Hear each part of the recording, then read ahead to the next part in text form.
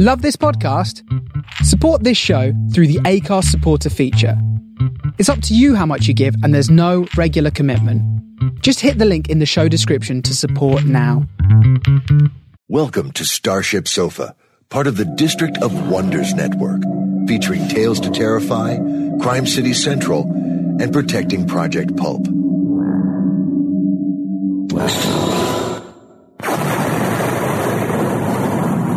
Everyone has a story in the District of Wonders. Come and find yours.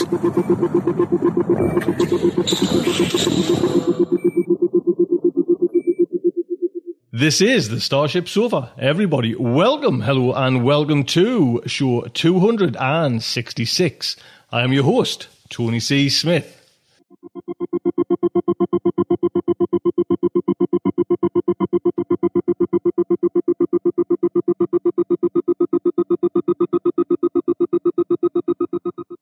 Hello everyone, I hope everyone is fine and dandy on this miserable wet day. It is soaking wet here. Oh man.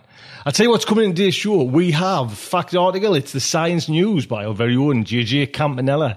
Then the main fiction is Shadow Boxer by Paul de Filippo. That is what is in store for today. Just before we get into that, a big thank you and a big heads up for everyone that came along to the Black Hole sale. Tremendous, to be quite honest. It was fantastic. Thank you everyone that kind of dabbled in that and got a half-price little event that was just, a total success. So thank you, everyone. So first up, we have Mr. JJ Campanella with his science news. Jim Squire. Greetings and regenerations from the disaster capital of the world, my fine listeners, and welcome to this November 2012 Science News Update. I'm your host for this dread-inducing science podcast, Jim Campanella. Seriously, I'm pretty sick of being in Disaster Central for the last month, and I'm not so sure I look forward to the next month with its greater predictions of dire doom. For those of you in parts too far away to care or have heard, we here in New Jersey, USA, were terrorized by Hurricane Sandy, which ripped through this state, as well as the New York City area, like Gerard Depardieu at a smorgasbord. In short, devastation was left in its wake. Floods, downed power lines, no gasoline, houses, cars, and people crushed under trees, and worst of all, Netflix is taking up to a week to get movies out to us through an almost stopped mail system. The horror.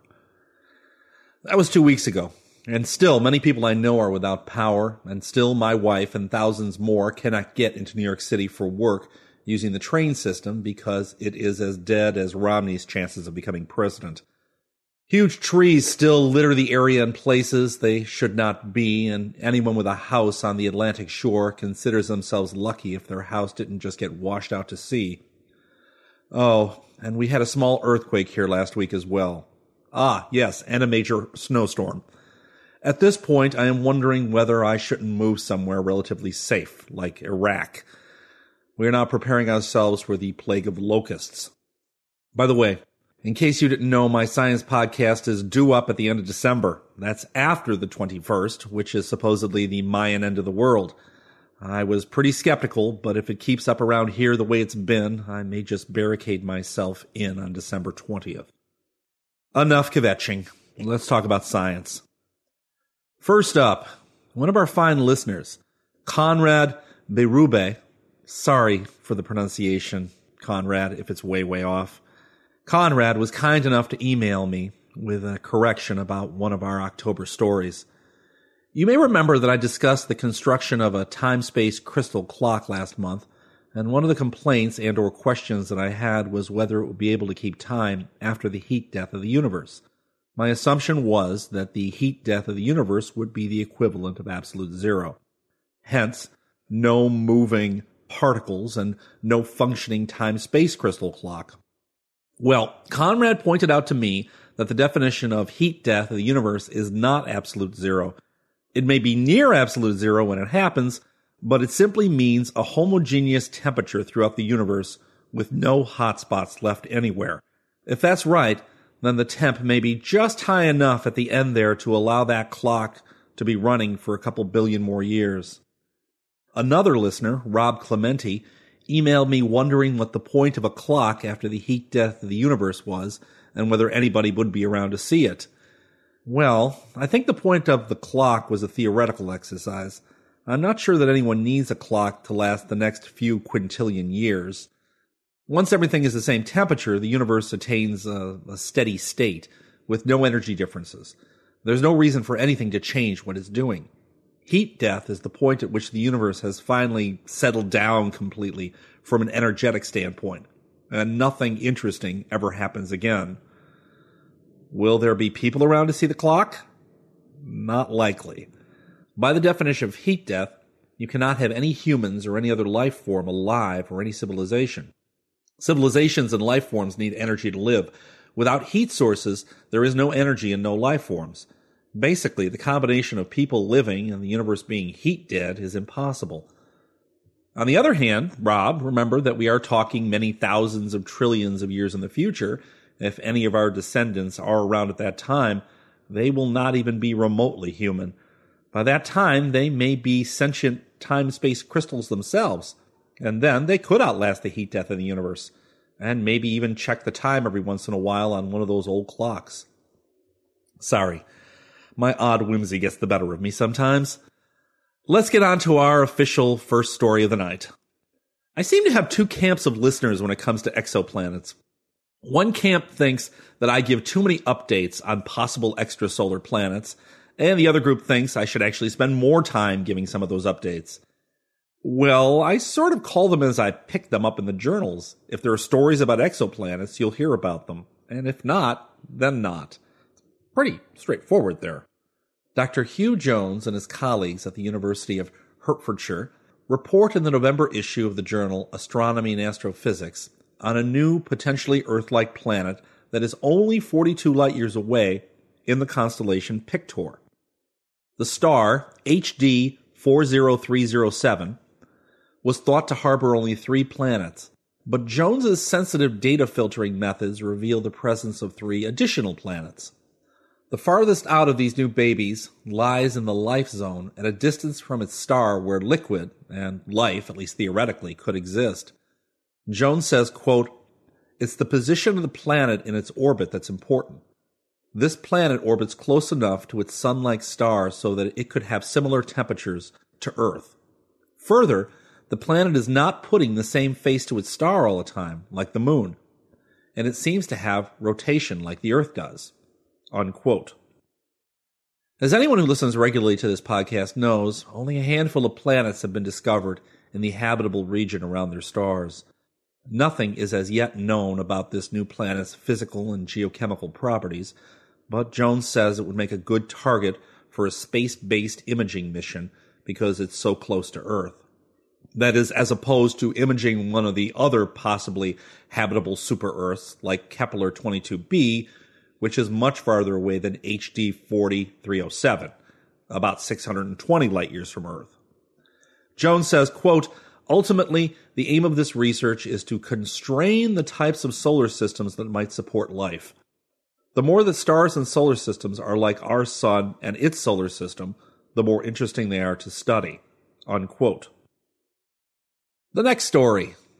Why look for aliens out there on exoplanets when we can just play Dr. Dolittle and see how the alien species on our own planet think? This next story threw me for a bit of a loop since I was surprised that it was even possible. But this journal article, and recording, as you'll hear, from the journal Current Biology, make me think of the movie Day of the Dolphin, which, by the way, I recommend to anyone who loves George C. Scott movies or conspiracy thrillers. Or, well, dolphin movies. No, the story from the lab of Dr. Angela Stoger at the University of Vienna is not about talking dolphins, like in Day of the Dolphin. It's about talking elephants, which is something that seems even less likely. Acoustic biologist Stoger was on a trip to Asia, and she discovered a male elephant called Koshik, who was housed in a Korean zoo. Koshik makes sounds close in pitch to human language and reminds Korean speakers of actual words. According to Stoger, this is the first scientifically, systematically studied case of an elephant mimicking human speech, which I do not find too hard to believe. Stoger visited Koshik in South Korea's Everland Zoo. Koshik curls his trunk from the right side and puts the tip into his mouth before making sounds. Because the tip of his trunk covers his mouth, it's just about impossible to see exactly what his trunk tip is doing. But the resulting sounds approximate the pitch of tones in human speech. To see whether the elephant could be understood by the average Korean speaker, Stoger played recordings of Koshik's utterances for 16 Korean speakers, asking them to transcribe the sounds regardless of whether they were actual words or nonsense. 2/3 of the listeners agreed on the vowels, but said that Koshik's consonants weren't even close to being correct. Half of the listeners copied down Koshik vocalizing annyeong, which means hello in Korean. Almost half heard anya, which is Korean for no, which the zoo elephant had probably heard plenty of times. About 15% of the listeners also agreed they heard nuo, lie down, anja, sit down, and choa, which is good. Stoger says, quote, Koshik can respond appropriately to words, but there's no evidence he uses the sounds with a sense of their meaning. For example, Koshik did not get upset if his keepers didn't sit down when he told them to sit, unquote. I know you're curious, so here is a recording of Koshik from Stoger's website. The elephant is saying choa, which is good in Korean. You can then hear the clearly human trainer speaking after him saying choa annyeong, which is good hello.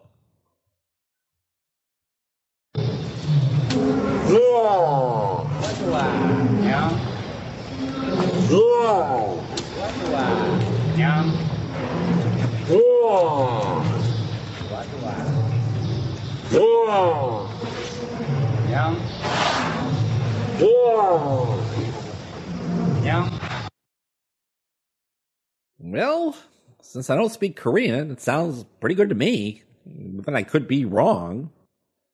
According to Stoger, there have been other animals which have been studied who also have mimicked human speech. There was an orphan harbor seal in Boston named Hoover, who was hand-raised in a bathtub before being moved to an aquarium, and also a white whale called Nock, whose occasional speech-like sounds confused the heck out of human divers in his tank. I suspect if any of these animals was doing anything more than mimicking, they would probably be asking for immediate release. Next story. For those of you who have been fans of this podcast since the very beginning, and I do mean both StarShipSofa and the Science News, you may remember one of the first stories that I told from several years back, which I discussed having to do with memory erasure. It came up in conjunction with a discussion of some of Tony Smith's fears and bad memories. As longtime listeners know, since the very beginning, Tony has never been averse to talking about himself. At any rate, there was some research years ago that suggested that someday there would be drug treatments available that could erase bad memories and reduce fears in doing so. And I've mentioned progress along those lines over the last few years. Well, those drug treatments promised so many years ago are much closer than they've ever been. At the Society for Neuroscience meeting in New Orleans on October 17th, it was reported by neuroscientist Dr. Asia Rolls of Stanford University that she and her team have a treatment to help forget bad memories. After a drug treatment, fearful associations can be knocked back, quote unquote, during sleep. Now, this research has been done in mice. Rolls taught her mice that when they smelled jasmine, an electric shock would follow. A day later, as the mice slept, the researchers wafted the smell over the animals, strengthening and solidifying the scary link between jasmine and pain. A day after that, the mice froze in fear when they caught a whiff of jasmine, even though the animals were in an entirely new room unassociated with the original shock. But Rolls could interrupt this sleep-strengthening process with an antibiotic. She injected anisomycin into the amygdala, which is a brain structure involved in memory storage. Before the mice were exposed to jasmine during sleep, the researchers injected their brains with some of this antibiotic. The next day, these mice didn't freeze as much as the mice who didn't get the drug. The results suggest that during sleep, traumatic memories, such as the kind that plague people with post-traumatic stress disorder, can be effectively weakened. As an explanation, Rolls suggested that during sleep, the mind is not rooted in any particular environment, so the effect of curbing traumatic memories in someone who is fast asleep wouldn't be linked to any specific setting, such as a doctor's office. She says, quote, "This could protect a person from re-experiencing the trauma in other situations.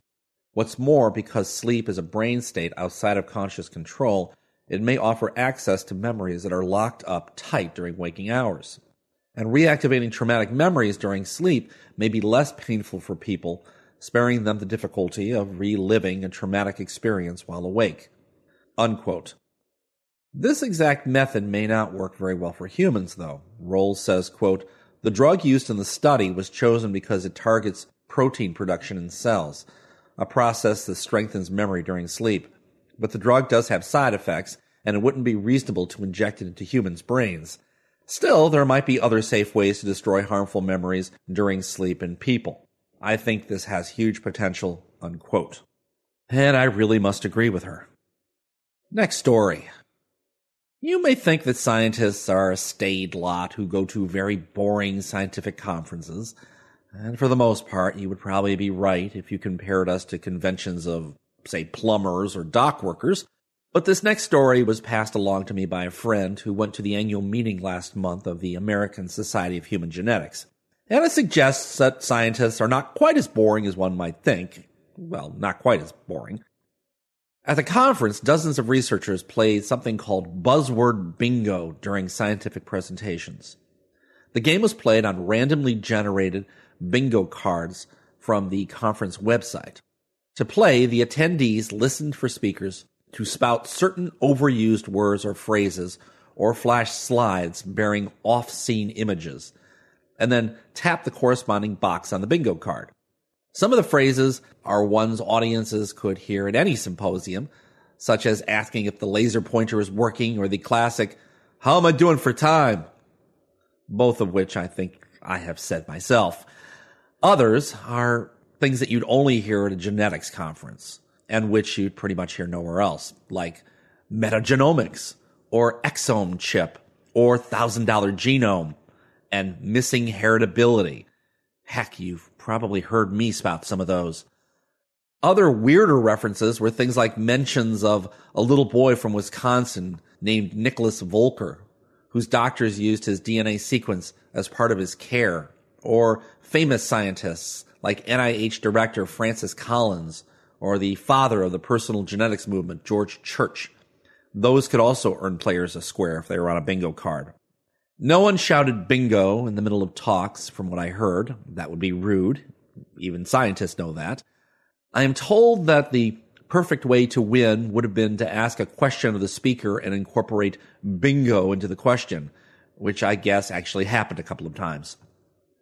I was told that most players who got bingos submitted their scorecards online, and the winners were announced on Twitter. See, scientists are interesting, sad, kind of pathetic, but interesting. How many times have you heard this statement in a really bad movie? "Don't move, Bob, and calm yourself down. That predator can smell your fear."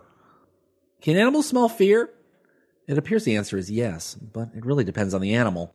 This new paper by Dr. Mark Weisberg from Georgia Tech in the journal Experimental Biology suggests that crabs can indeed smell fear. Weisberg studied blue crabs. Blue crabs tend to avoid injured crabs and give them a wide berth when they produce an odor when they're injured. They treat it as a warning that a larger predator may be lurking nearby. In short, if a crab smells the fear scent of another crab, it goes in the other direction, probably for fear that it may become lunch instead if it stays in the neighborhood. To study the phenomenon more closely, Weisberg collected crabs from the ocean off Georgia and returned them to the lab where he started to test their reactions to plumes of different odors in a flow tank. Surely enough, when the animals were downstream of luscious, shrimpy smells, they practically ran toward the origin. However, when the water smelled of injured crabs, the animals became evasive and some even buried themselves to avoid the stench. Weisberg then tested how they would react when the two odors were actually flowing in parallel, side by side in close proximity. This time, the crabs were much more cautious. Discriminating between the plumes and following the attractive odor to its source, the crabs were able to successfully home in on the food despite the close proximity of the warning signal. Although they continued to pursue the attractive scent, the crabs actively avoided the side of the tunnel that smelled of injured crab. If the odors were mixed in turbulent water, the crab's perception of the tasty prawn aroma was diluted sufficiently for it to no longer find the smell attractive. Weisberg decided to find out which of their many olfactory organs the crabs used to distinguish between the attractive and aversive odors. He found that the odors were detected by the antennules, and these are small structures between the eyes on the head of the crab. The next story has to do with the so-called 1,000 genome study that was undertaken a couple of years ago. This genome study was an attempt to sequence 1,000 different people and then look for genetic variants that might lead to a better understanding of the complex traits like height or diseases. And it turns out that the study ended up with more than 1,000 genomes. They actually got over 6,000. It was reported at the American Society of Human Genetics conference in Houston that researchers found 1 million variants in the exomes of more than 6,700 individuals. But most, it turns out, have little effect on complex traits, which was a bit of a letdown. Although roughly 720,000 of these variants affected the resulting protein sequences, the team could only link a few of these variants to any disease pathways. For example, the researchers found an association between a variant in the APOC3 gene, which reduced triglyceride levels, fat levels in the blood.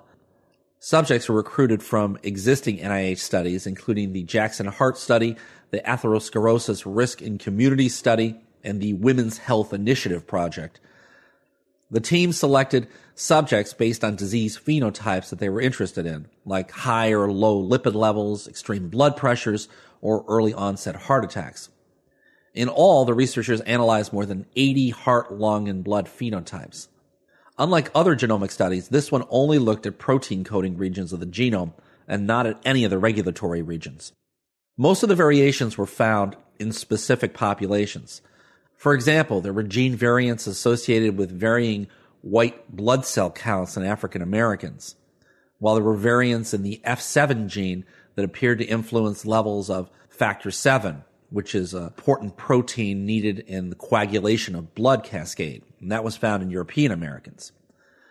The new study also confirmed some previously known associations, such as high levels of low-density lipoprotein, that is so-called bad cholesterol, that track with certain variants of the ApoB gene, and associations between the LEPR gene variants and levels of C-reactive protein that seem to increase the body's response to inflammation and have been suggested to have something to do with likelihood of people getting cancer. After the study, it was concluded that the effect of rare genetic variants aren't as great as many scientists predicted, so they will need quite a larger sample size in order to detect any associations. In fact, they are now setting up to look at tens of thousands of people using DNA chip analysis technology, which was actually developed during the first study. The last story of the night has to do with radiation.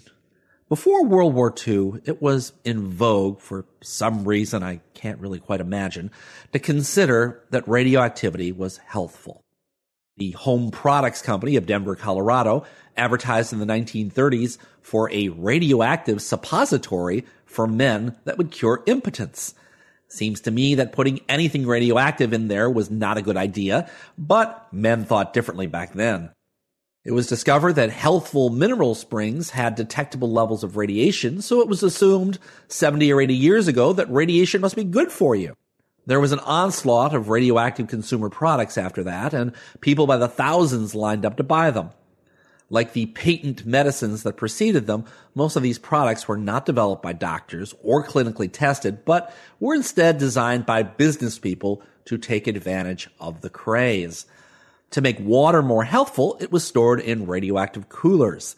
And sadly, not many people, including doctors, associated drinking water from a uranium-lined water cooler for 5 years with the leukemia that developed 15 years later. Something called radione tablets were popular in the 1920s, and they were just what they sounded like, radium tablets. And they were advertised to give you energy. Ew, I'm sure they did give you energy. Probably not the kind you wanted, though.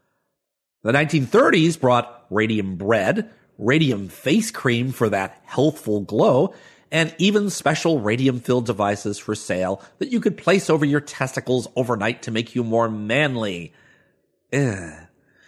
Okay, where am I going with this demented little history lesson? Well, weird as it sounds, Dr. Randy Yertle of the University of Wisconsin reported November 1st in the FASEB Journal that he has found some health benefits to radiation at low levels in mice. He says that radiation acts differently at low doses and produces health benefits for mice who have an unusual genetic makeup. Yertle studied mice known as viable yellow agoutis.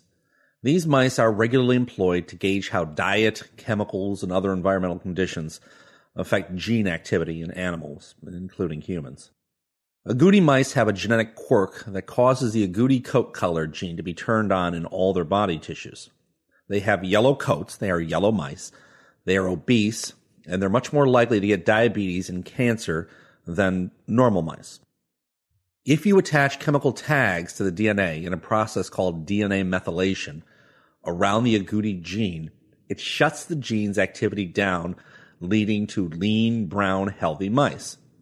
Chemical stress or other factors that interfere with that methylation process shift the coat color and health status of the mice, either in one direction where they're unhealthy or in the other direction to make them more healthy.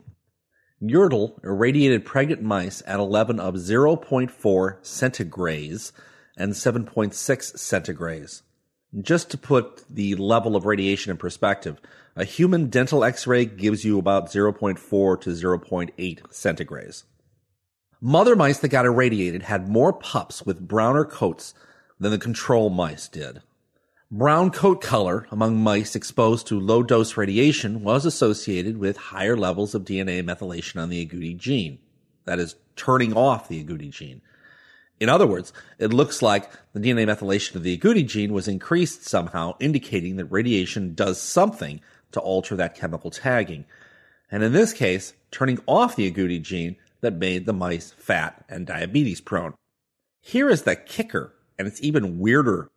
Yertle found out that in this case, giving the pregnant mice antioxidant vitamins actually made the offspring sicker.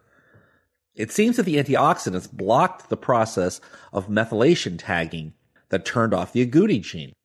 Yertle suggests that radiation is creating oxidants, chemicals that are hungry to interact with other molecules. Too many oxidants in a cell can literally tear proteins, DNA, and other chemical components apart. But small numbers of oxidants serve as chemical messengers in cells. Apparently, in this case, low-level radiation may have signaled cells to shut down the agouti activity, thus making the mice healthier. But, and it is a big but, vitamins and other antioxidants that intercept those messages would promote the unhealthy state in the offspring. As you can imagine, Yertle wasn't exactly thrilled with this result. Quote, "Nobody wants to think that low-dose radiation could be advantageous, and worse, the stuff that you put in your vitamin pill would be bad for you," unquote. It's completely unclear whether any of this has anything to do with humans and whether low doses of radiation can help people in any way, shape, or form. But back in the 1930s, before antibiotics became widespread, some doctors actually successfully treated ear and sinus infections and gangrene with low doses of x-rays. So there is at least some history of the idea, but somehow I suspect a lot more evidence is going to be needed before anybody around today lets a doctor irradiate him like they're David Bruce Banner or something. Well, that's all from me for now. As always, take care. In the unlikely event the end of the world comes before my next podcast in December, thanks for listening, and I hope I have inspired some of you. Until next time, maybe, this is Jim Campanella.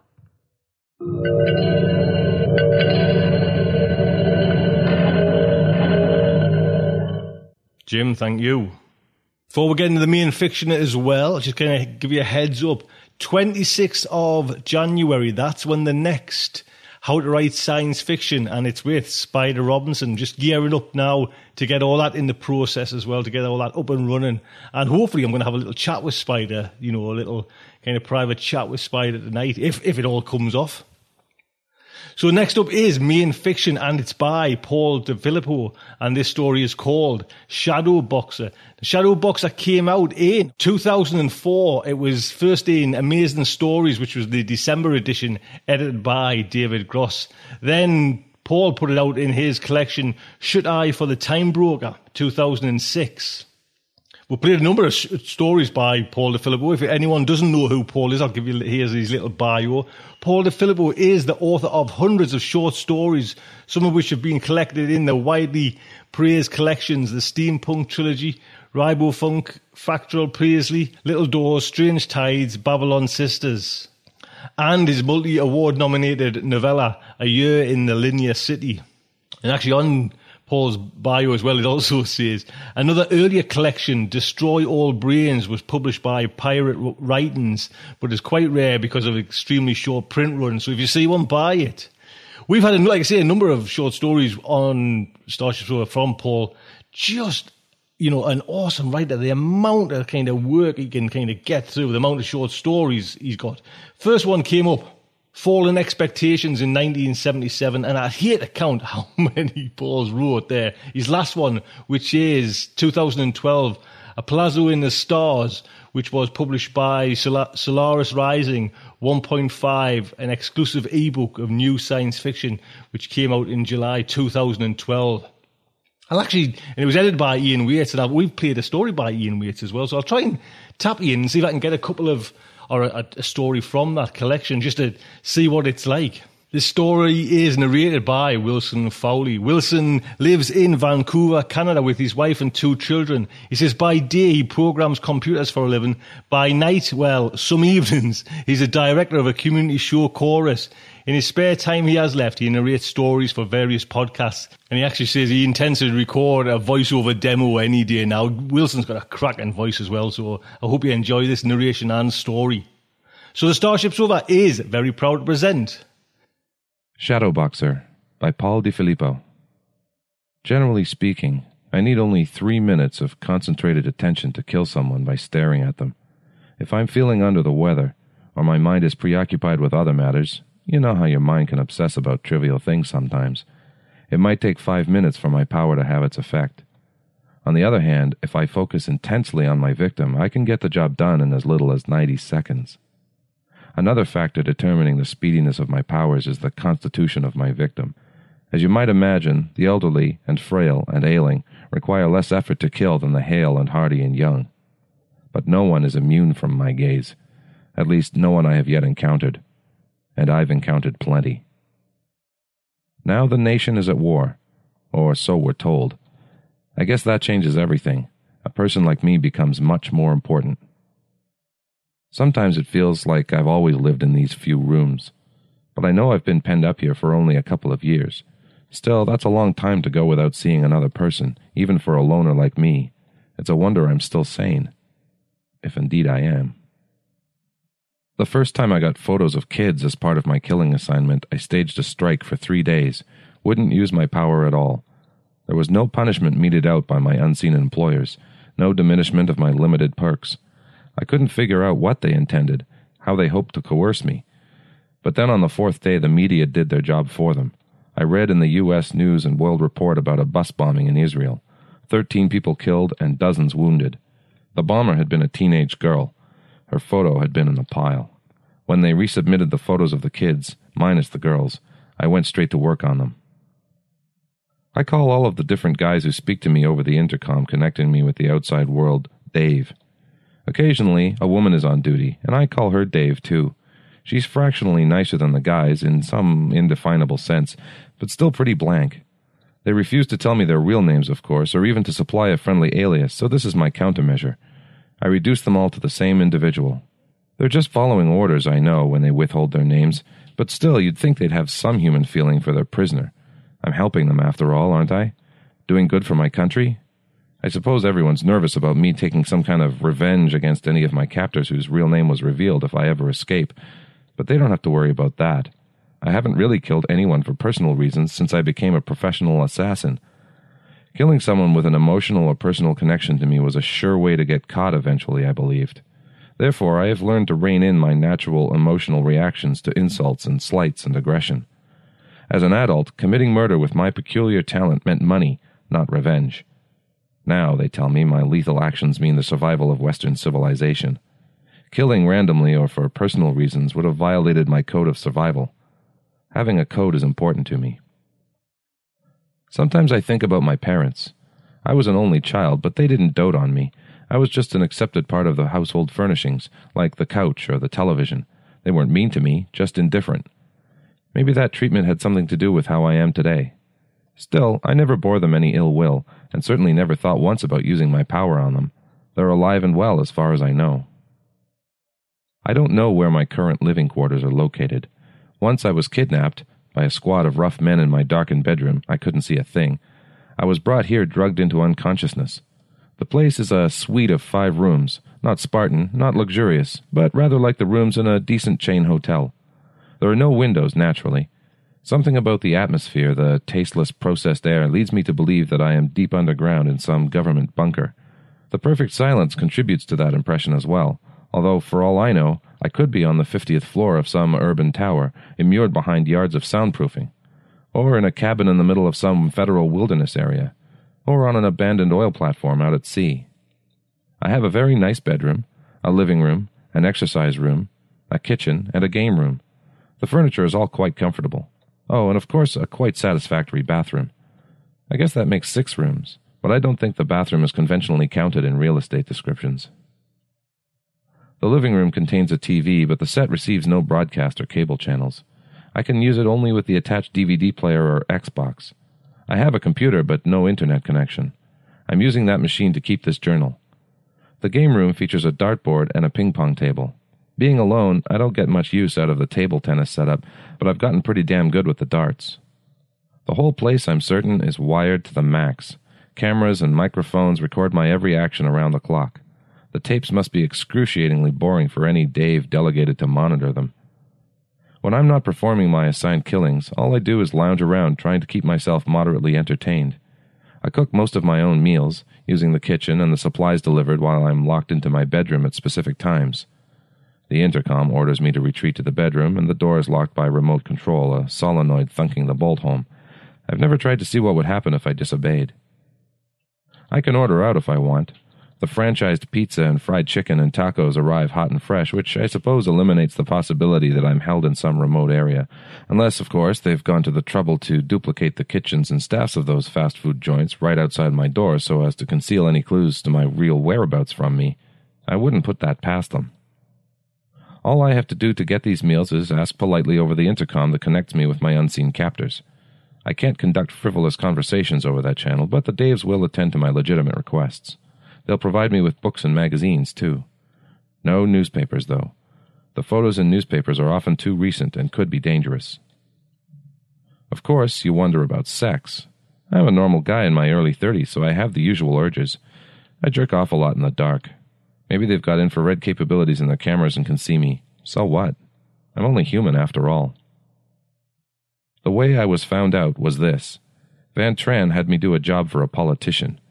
Then news of my existence filtered into government circles, and my abduction was practically guaranteed. I would still be free if only criminals knew about me. My power manifested for the first time when I entered puberty. Just like Carrie, right? I was a wimpy little kid, always getting picked on. Bullies seemed to gravitate toward me, happy and eager to punch the shit out of me. I never did anything to deserve their ire except for existing, just like I never did anything special to gain my power. In both cases, it's just the fluky way the universe works. I understand and accept that completely.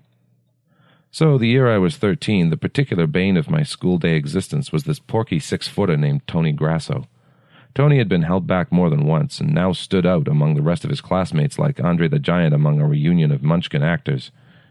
The day I killed Tony, he'd cornered me in the lavatory and given my head a thorough rinsing in the toilet, before laughingly departing with my new calculator in his pocket.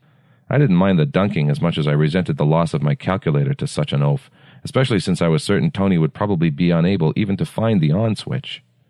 After I had cleaned myself up as best I could, I went to my next class, and there was Tony, leering at me and silently challenging me to rat him out. But of course I did no such thing. Instead, I took a seat as far away from him as I could, intending to focus on the class and enjoy the teaching. The class was math, and I liked it a lot. But I found myself unable to concentrate on the teacher's presentation. I couldn't take my eyes off Tony's hateful profile. Seeing my victims in profile, I later learned, was not as effective as seeing them full face. And in my raging mind, I couldn't help picturing him dying in 100 different ways. I pictured Tony torn apart by wolves. I pictured him struck by cars. I pictured him impaled on the spiked fence that surrounded the local library. I pictured him writhing from poison, and so on. I always had a good imagination, and all these images were as vivid and real as my powerful imagination could make them. In fact, I felt as if I was actually witnessing Tony's multiple deaths, not just daydreaming them, as if the scenes were playing out before my eyes. Anyway, after about 5 minutes of this morbid reverie, I saw Tony keel over onto his desk without making a sound, except for the thump of his head, before bonelessly sliding to the floor. Girls shrieked, boys jumped up, and the teacher dashed out for help. But there was nothing anyone could do. Tony was quite dead. His autopsy revealed a fatal congenital heart defect, but one that no prior exam had ever discovered. For a while I believed that the whole gruesome affair was sheer coincidence.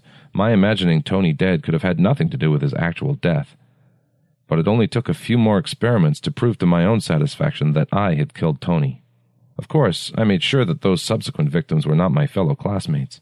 Even at age 13, I knew that a rash of deaths among my peers would have alerted even the most skeptical investigator. Bums and strangers, clerks, a nanny in the park, and a policeman or two. They all got congenital heart defects from me, or fatal aneurysms. I couldn't predict which defect would arise from my evil eye, but it was always one or the other. Did I say my apartment has no mirrors or other reflective surfaces in it? The question of who exactly my captors represent offers me endless material for speculation. The nature of all my victims since coming here convinces me that my talents are currently being employed by the government of the United States of America. But which agency? The CIA? The FBI? The NSA? Homeland Security? Or some even more covert set of initials? Maybe I'm under the jurisdiction of some branch of the military. Am I an honorary Marine or SEAL by now? Will I be freed with medals and a letter of commendation once the war on terror is over? And when exactly will that day come? Does the president know about me? Or am I some special project overseen by some unelected bureaucrat to maintain ultimate deniability higher up the chain of command? Which black budget contains the minimal expenses connected with my upkeep? Am I listed as general maintenance on some anonymous submarine, or perhaps as a box of $600 hammers? I don't suppose I'll ever find out. More intriguingly, I spend a lot of time asking myself whether I agree with the uses to which my talents are being put. It might very well be that for the first time in my adult life, I am actually performing some selfless acts and helping with the preservation of my nation. Would I have volunteered for such duties if I had been approached openly? Or would I have disdained any such exercise of my powers in support of the national interests in favor of the pampered life I once led? Again, it's hard to answer such a hypothetical question. I can only confront and judge my actions as they currently exist under the current conditions. Most days, I find I'm actually a trifle proud of what I'm doing, although sometimes I sink into a kind of numb apathy at the unvarying nature of my kills. Maybe this is just a rationalization I have to maintain in order not to hate myself. Discussing such matters with my captors might help, but this is not a luxury I am permitted.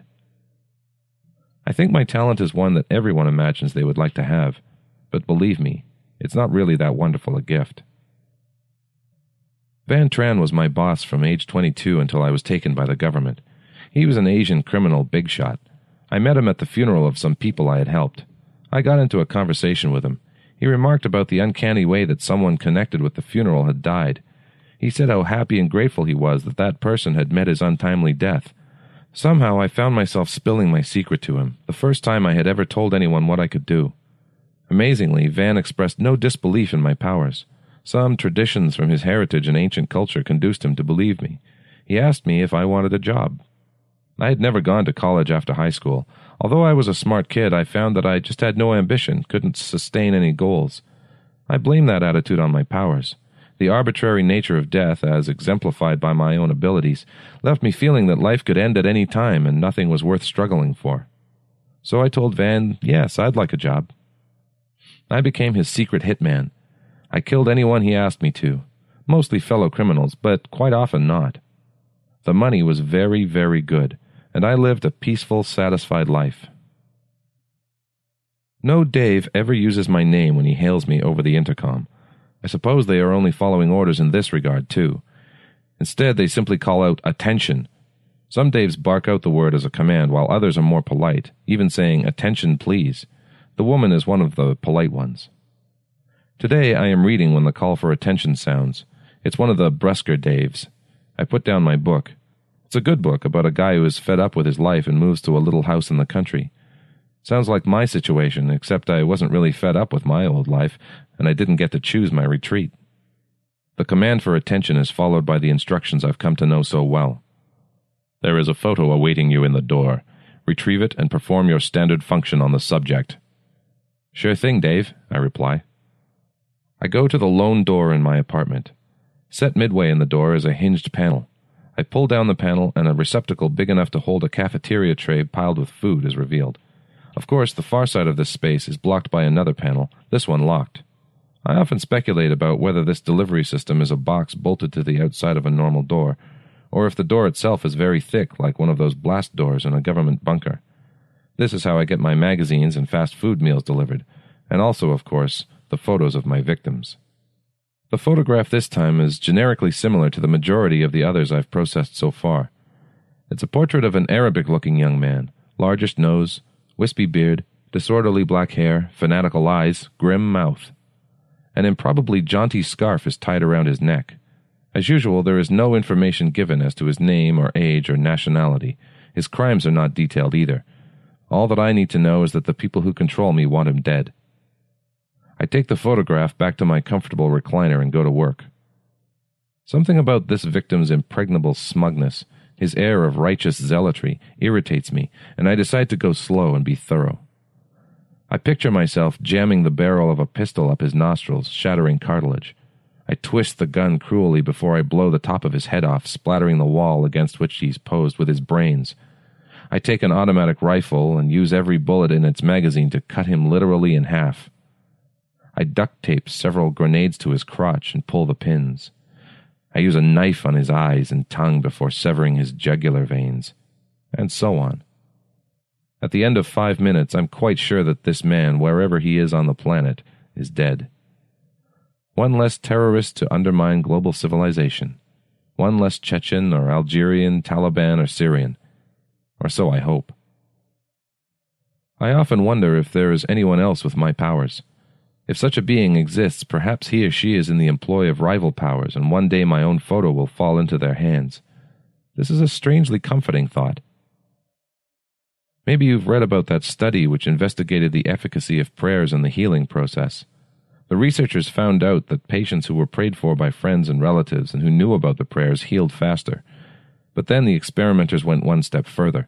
They got strangers to pray remotely for certain patients and never even told the patients they were getting such special attention.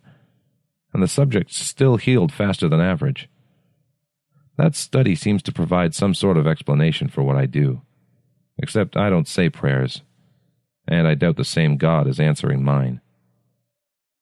The way I found out my power worked on photographs of people, on shadows of their souls, as good as if I was standing right next to them, was like this. One day when I was about 22, I was reading the newspaper and came across this article about a local drunken driver who had wiped out a whole Asian family while they were crossing a street. He was one of those unrepentant types who refused even to admit he was at fault, said something about the family jaywalking. I actually knew the people who got killed. They weren't close friends or relatives, but they ran a variety store in my neighborhood. I stopped in there a lot, and the owners were always nice to me. Learning how these people had died, I got so pissed, I started doing my thing on the newspaper photo of the drunken driver at his arrest. On the evening news, I heard he had died in custody of natural causes. This was the mysteriously apt death I would discuss with Van Tran at the funeral for the store owners. Just like when I had first discovered my powers, I had to do a little experimenting with this new photo trick. I found out that any photo had to be no more than 24 hours old for me to succeed in killing the victim. Freshness counted. There must be something about a person's nature that continually changes with time and makes them a different person than what they were a day before when they were earlier photographed. I don't like to use the word soul, but maybe that's the part that changes, gets updated with experience. Also, the image of the victim's face had to be highly detailed. Remote shots of little human smudges didn't cut it. I wondered if television pictures would work as well. I tried, but the results were inconclusive. You know why? No single image stayed on the screen long enough for me to concentrate on. When's the last time you saw a person's face occupy the screen for 3 minutes without some kind of interruption, even if it's only a change in camera angles? And that was enough to reset my efforts to 0. But my captors must have thought there was a possibility I could do it since they blocked the TV here from reception. I would have liked to see certain obnoxious TV personalities keel over live on camera, but I just never got the chance to make it happen. Of course, I sometimes wonder if I am insane, if I am not alone in a padded cell hallucinating all this. But then I remember killing Tony Grasso and all the killings that followed over the years in such clear and vivid detail that I am again convinced of the reality of my present situation, and I don't believe I could have come up with such a delusion on my own. Mutant soldier in the war on terrorism. Before my capture, I never gave 2 thoughts to the war on terror. Now, of course, it's with me all the time. 2 weeks after I killed the young Arab wearing the scarf, I got my usual delivery of delayed news magazines. My employer makes sure the issues aren't current, just in case any photos were taken 24 hours before distribution. In the coverage of the Middle East, I saw pictures of a public funeral where my victim was the corpse.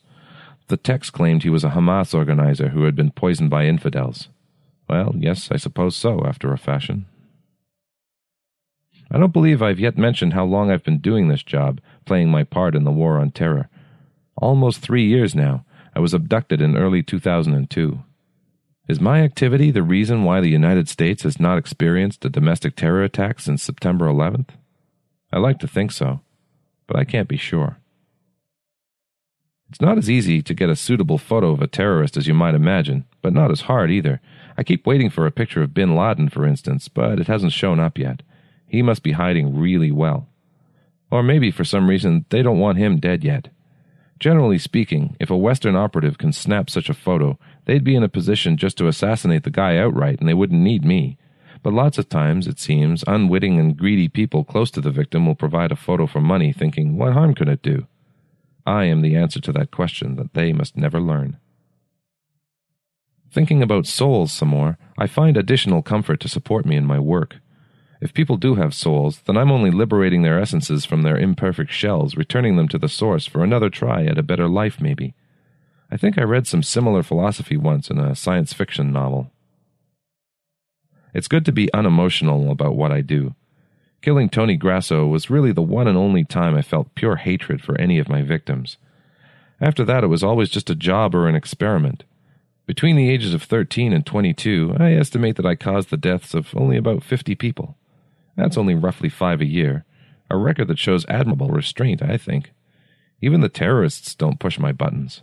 I dislike what they're trying to do. Civilization doesn't need toppling, especially by jerks who offer only crude substitutes they intend to enact in its place.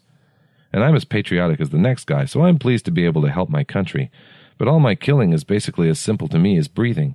It's just something I do to stay alive. The photos come to me in random batches. No one can predict on any given day whether many terrorists or just a few will be careless enough to get photographed. Sometimes many days go by and I don't receive a single photo. Other times I get 3 or more in the same day. After killing the terrorist with the scarf, I had a long break. I cooked elaborate meals, tossed darts, and read. I asked for extra DVDs. But then came a busy period. I had to kill 2 or 3 people a day. Strangulation, disembowelment, explosions, falls from great heights. My imagination really got a workout. And on that topic, I find that I need to envision new styles of death from time to time in order to keep my mind from wandering during the killing process. Luckily, the modern world offers no shortage of novel methods of dying. The news and entertainment media alone can keep me supplied with an endless flow of imagery to borrow. I do a lot of beheadings lately. Attention! There is a photo awaiting you in the door. Retrieve it and perform your standard function on the subject. After the busy period, this is the first call for my services in several days. Without any haste, I walk to the door and find the photo of my next victim. Surprisingly, the fellow is a middle-aged Caucasian man, European-looking, not your usual terrorist. But then again, I read that terrorists have been recruiting just such types recently, converts to Islam mostly, to avoid being easily profiled. I have some vague memories of seeing his face before. He could be a terrorist sympathizer like John Walker Lind or that Australian guy held at Guantanamo. But in any case, my job is not to question why, but just to make him die. So I do, using several new methods I picked up from reading true crime accounts of serial killers. Sometimes I wonder if the non-rational, unscientific, mystical response that I represent to the war on terrorism was not inevitable. The rhetoric and actions of the terrorists are so archaic, so delusionary, so hallucinatory and superstitious that the only effective countermeasures must partake of the same qualities. One has to be a shadow boxer to fight shadows. Even if my powers were a lie, even if I were not killing anyone, perhaps the deliberately leaked news of my government-sanctioned existence would be an effective anti-terrorist weapon in itself. My regular delivery of news magazines stopped for 3 weeks. I asked the Daves why, but they wouldn't answer me. Of course, I immediately suspected that they were hiding something from me, but I wasn't clever enough to figure out what. Having this power of mine was not really such a big deal in the end. I couldn't use it to become fabulously rich or to rule the world. At least I couldn't figure out any way to accomplish those things. All it did was earn me an upper-middle-class income without much exertion. Then it got me locked up here. I'm forced to conclude that killing people, even remotely and without laying a hand on them, is just not very useful or creative. It's an activity with limited potential for payback. The Dave who summons me today is the somewhat friendly woman, and she sounds unusually nervous. I have never heard any of the Daves sound uncertain of themselves before. Attention, please. You have, new reading material awaiting you. From the door, I bring back to my chair an issue of Time magazine from 3 weeks ago. Inside, I learn the identity of my Caucasian victim, the Canadian Prime Minister. This is what they have been hiding from me. I should have remembered his face. I study the news religiously, but who could remember such a bland, innocuous Canadian face? I trigger the intercom. Who are you? Why have you chosen to show this to me now? But there is no answer. The Canadian Prime Minister I knew did not see eye to eye with the President on foreign policy. It seems the definition of enemies in the war on terror has broadened. I wish I had studied more about history instead of math and science. Is this treachery among allies just part of the game of global politics? Is a move like this demanded by the harsh and unrelenting times we live in? What should I do if ordered again to kill another player from our side? My native intelligence and haphazard self-instruction only stretches so far. I wish now that I had never discovered my powers, never killed Tony Grasso or all the others. But I suppose it's much too late for that. I am pretty certain that it's the same woman who summons me the next day again over the intercom. I can't think of her as Dave any longer and would like to know her real name, but I don't dare ask. Astonishingly, she asks me a question. Attention, please. We know you read the magazine. Do you still want to continue to help us set things right? Something in the tone of her voice compels me to say, Yes, I do. She sounds relieved. Very well. She reverts to the formula as if finding comfort in the rigid protocol. There is a photo awaiting you in the door. Retrieve it and perform your standard function on the subject. With some eagerness, I snatch the photograph from the slot. It's a picture of the President. But there's something else accompanying it, a gift. A hand mirror, small like a woman would carry in her purse, but big enough for the task. I really wish I could be sure about souls.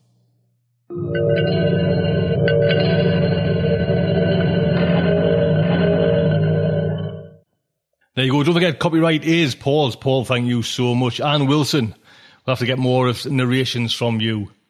So that is today's show. I hope you've enjoyed it. Like I say, do look out for the Spider Robinsons, How to Write Science Fiction with Spider Robinson.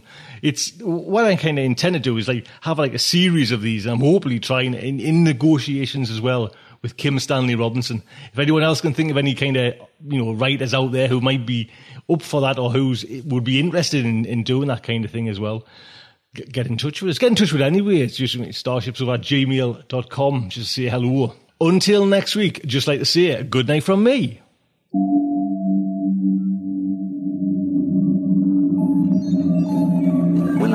adventurers survive this terrible ordeal? Can they win through with their integrity unscathed? Can they escape without completely compromising their honor and artistic judgment? Tune in next week for the next exciting installment of Starship Sofa. Evacuation procedure initiated.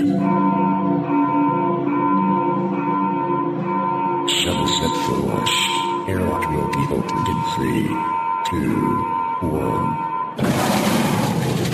This presentation has been brought to you by the District of Wonders Network, dedicated to podcasting the finest genre fiction. You can learn more about the District of Wonders and their many literary productions at their website, www.districtofwonders.com. Thank you for listening.